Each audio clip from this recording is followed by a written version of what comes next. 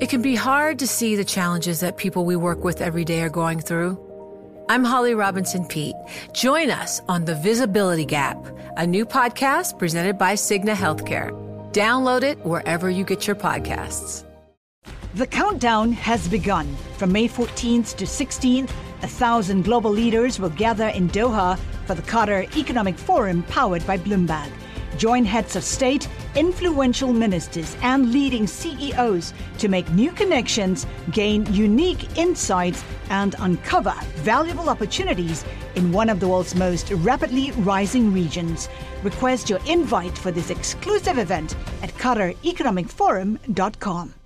Xi Jinping, the president of China, has been in office for 5 years, and it looks like he will be around a lot longer. While he's at it, here are some more names you might want to become familiar with. Liu He, Yi Gang, Liu Kun. These three men will be the brains behind China's economic and financial policy, probably for at least the next 5 years. And that means they could also help direct or deflect a possible trade war between the U.S. and China. All in all, they will shape the world's second largest economy and, in turn, have a major impact on the rest of the world.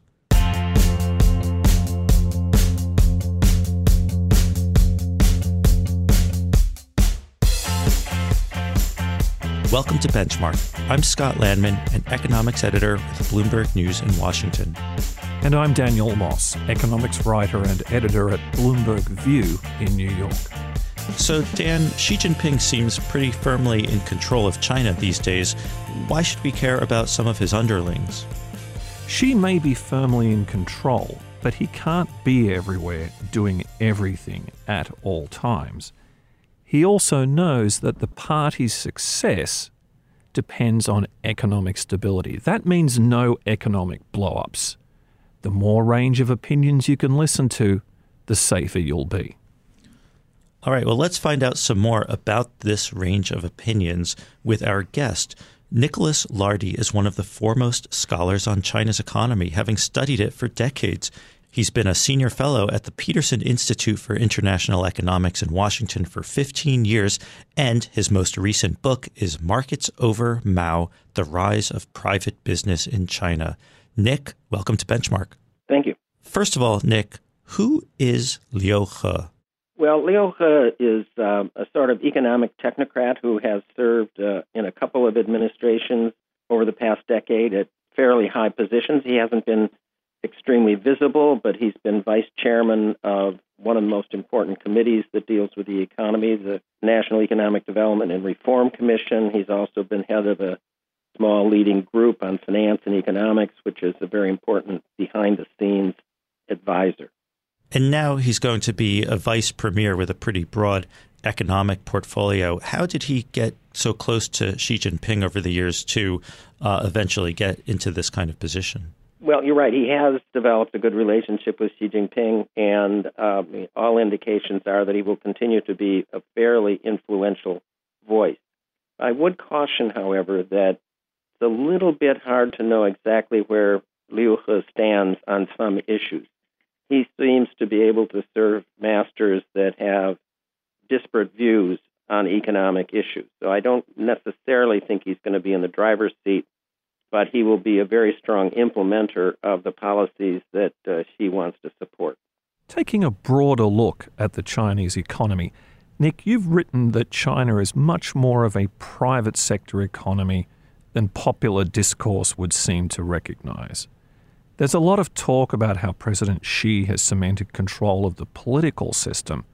What's happening on the ground with the economy? How much day-to-day control does he have?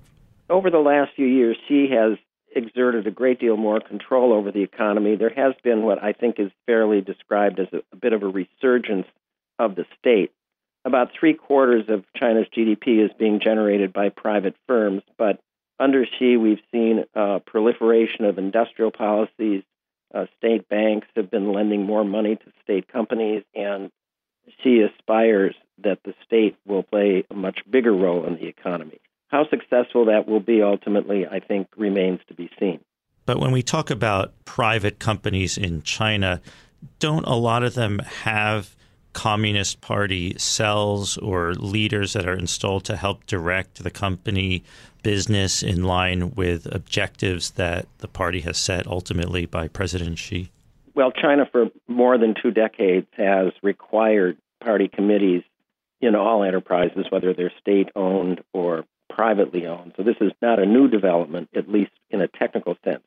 Now, what really remains to be seen is, are these committees going to take a much stronger role than they have had in the past? Certainly, there's not much evidence that party committees in private enterprises have persuaded these companies to do things that they think are against their interests.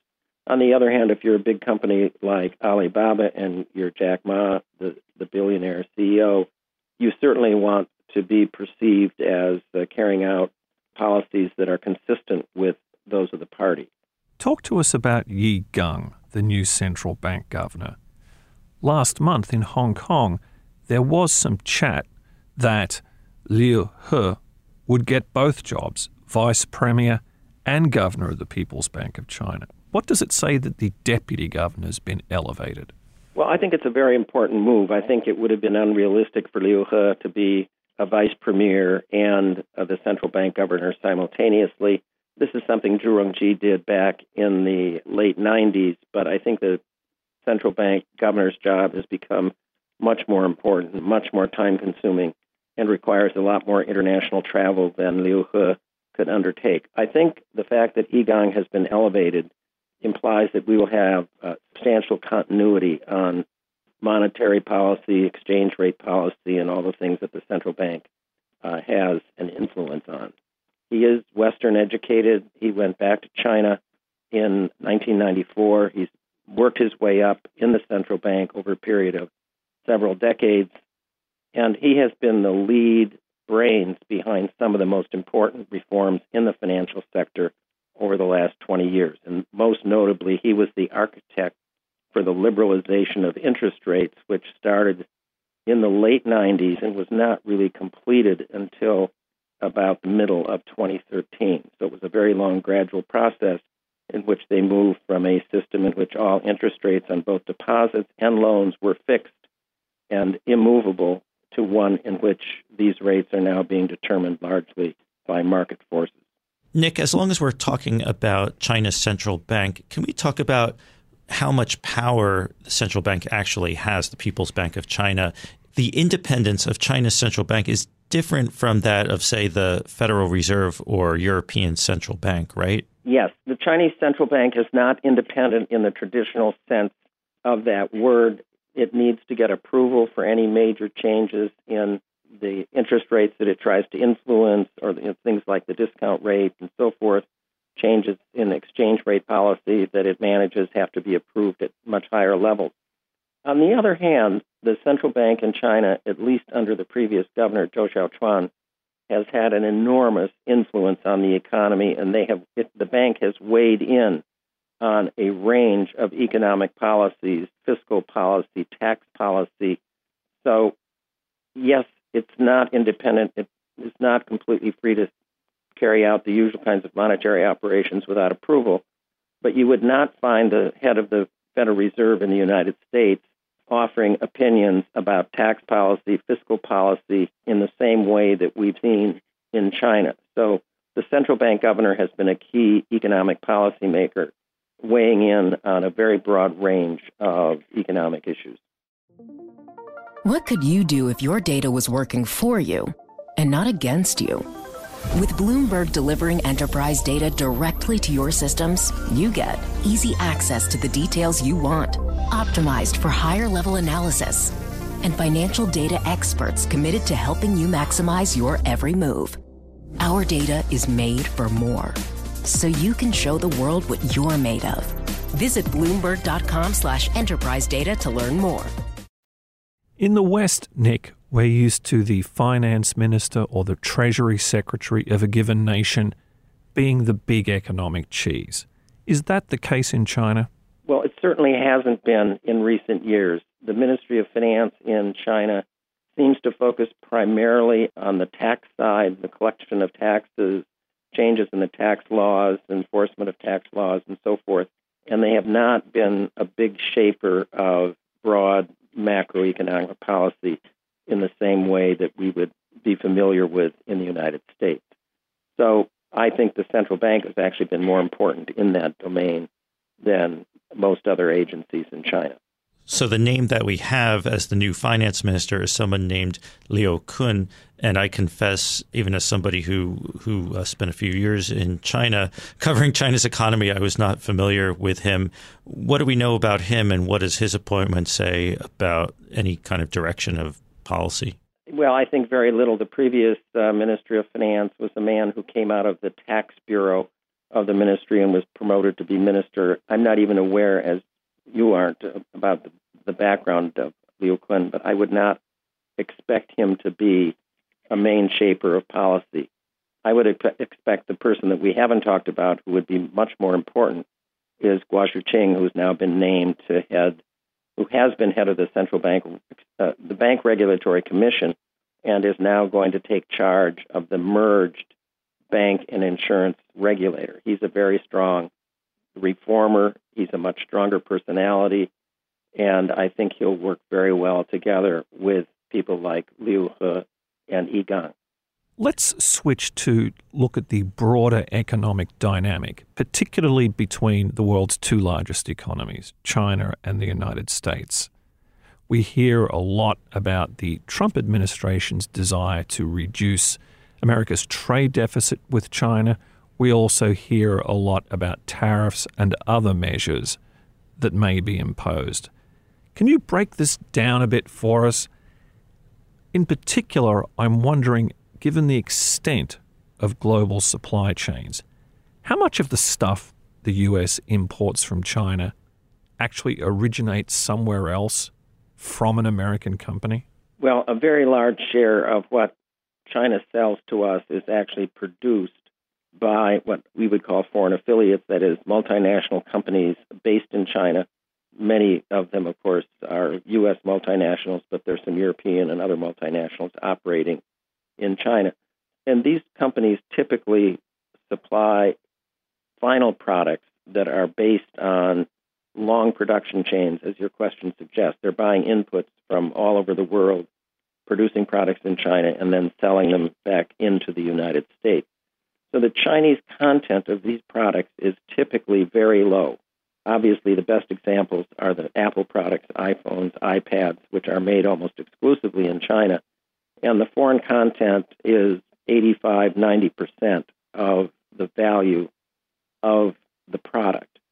Now, what this means is if tariffs are put on those kinds of products, consumer electronics in particular, we will impose some pain on China, but a great deal of the pain will be transferred to the countries and the companies that are supplying all the inputs that go in to these consumer electronic products. So this will have an adverse effect on companies in Korea, Japan, Taiwan, Singapore, Malaysia, and others. So this is where I think Mr. Trump makes a mistake when he says it's easy to win a trade war. Both countries will lose if there's a trade war, and we will not just impose costs on China, but a lot of these costs will be transmitted to other countries, particularly those in East Asia. Your example of the iPhone is an interesting one. Apple, an iconic American company headquartered in California, but if I hear you correctly, Nick, iPhones might be subject to tariffs? Well, they could be. The rumor is consumer electronics will be on the list, and interestingly, Apple doesn't make any of these products. The products are actually made by a Taiwanese company that operates in China. It's actually one of China's biggest employers, a company that is technically Hanhai, or it sometimes goes by its trade name of Foxconn. So it just shows the complexity. You have an iconic American-designed product by an American firm, Apple, sold in the United States, but it's being produced in China by a Taiwanese company that is drawing parts and components from the global supply chain. Now, as we record this, some of the details are still in flux, but it does seem like there will be a trade conflict between the U.S. and China that could go on for some time. Nick, how do you see this playing out? And also, when we talk about, again, people like Liu He and Yi Gang, when they're making decisions that affect China's economy or how China approaches these issues, what objectives are they going for and what are they trying to protect as far as China's economy goes? Well, I think they're doing everything possible to avoid a trade conflict with the United States. Liu He made a trip to Washington several weeks ago to try to enter into serious discussions with the U.S. administration. Quite frankly, he was basically rebuffed. The posture of the administration seems to be, we don't want to negotiate anymore. That hasn't been sufficiently effective in the past. We want to see some results. So they're going to this more unilateral approach. I think the other person to figure in this discussion should be Wang Qishan. Wang Qishan has been named vice president of China. He is well known to many Americans in the financial sector and the business sector, and I think he will play a similarly large role in trying to manage the economic relationship with the United States. So, Nick, when we see large headline numbers, 50 billion, 60 billion, associated with U.S. actions against China, is that really just a negotiation? How should we be looking at this? Well, I think that remains to be seen. The administration is probably going to announce a target of a very big number, 30, 60, we don't know exactly, but it will take some time to identify the exact products that they're going to impose these tariffs on. So this certainly could set up a window in which negotiations ensue. And it might not just be with the Chinese. If consumer electronic products are on the list to be subject to high tariffs, then you would probably have companies like Apple and other U.S. consumer products companies lobbying the administration to exempt their products from such tariffs. And quite frankly, I think one of the reasons it's taken a long time for this to play out is it's very difficult to identify products that we could impose tariffs on that would not have adverse effects on our own companies or other countries in Asia that supply inputs to the products that are being exported from China. So thinking about how this might play out, does China have more to lose from a trade war? Does the U.S. have more to lose from a trade war? Or are they both likely to lose in a trade war? Well, I think in a trade war, if it comes to that, both countries would lose quite substantially. U.S. consumers are going to pay more. We're not going to create any new jobs. If tariffs are put on consumer electronic products, Apple is not going to start producing iPhones in Silicon Valley tomorrow. That we simply don't have the capability to produce many of the products that we import from China. So what would happen is some of these electronic manufacturing services companies like Foxconn also have production facilities elsewhere in Asia, so they will simply switch the production of these products from China to Vietnam or India or other places where they have facilities already in place. They couldn't do a complete substitution in the short run because their capacity is very heavily concentrated in China, but some of the production would move.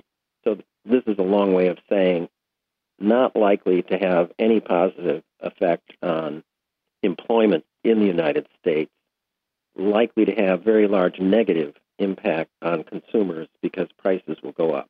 Nick, how much is the US to blame for its large trade deficit with China? It's pursuing a policy of fiscal expansion at a time when China is pursuing a policy of fiscal consolidation. What's going on here? Well, I think what's going on is that the level of saving in the United States is very low, and the expansion of the fiscal deficit, which is occurring and will continue for quite a few more years, means that our savings shortfall from a national perspective will be getting bigger and bigger, which means we need to borrow money from the rest of the world. And the only way the rest of the world will have the money to lend to us is if they sell us more products than we buy from them. So ultimately, the trade imbalances are largely a function of these macroeconomic variables, much more than they are a function of tariffs or trade restrictions or protectionism. And I think you can see that very clearly in the case of China. Their current account surplus, which is a broad measure of goods and services and a couple of other things, is only 1.2% of their GDP. It's extremely small by international standards. So globally, they did not have a big surplus. But they have a big surplus with the United States. The United States has a big deficit with China. And I think it's a function of problems that originate in the U.S. economy. In other words, the administration portrays China as being highly protectionist, and it certainly is protectionist in some domains. But it does not have a big global trade surplus. Its global trade surplus is very small. Relative to the size of its economy, it's much, much less than the surplus of Germany, for example. Well, Nick, this story is obviously far from over, and we'll all be listening to what you have to say in the coming months on whatever happens between the U.S. and China on trade. Thank you so much for coming on our podcast. Thank you. Benchmark will be back next week. Until then, you can find us on the Bloomberg Terminal, Bloomberg.com, our Bloomberg app, and podcast destinations such as Apple Podcasts, Spotify, or wherever you listen to podcasts. Please take the time to rate and review the show, and you can also find us on Twitter. You can follow me at Scott Landman. Dan, you're at Moss_eco. And Nick's employer, the Peterson Institute, is at PIIE. Benchmark is produced by Topher Forhes. The head of Bloomberg Podcasts is Francesca Levy. Thanks for listening. See you next time.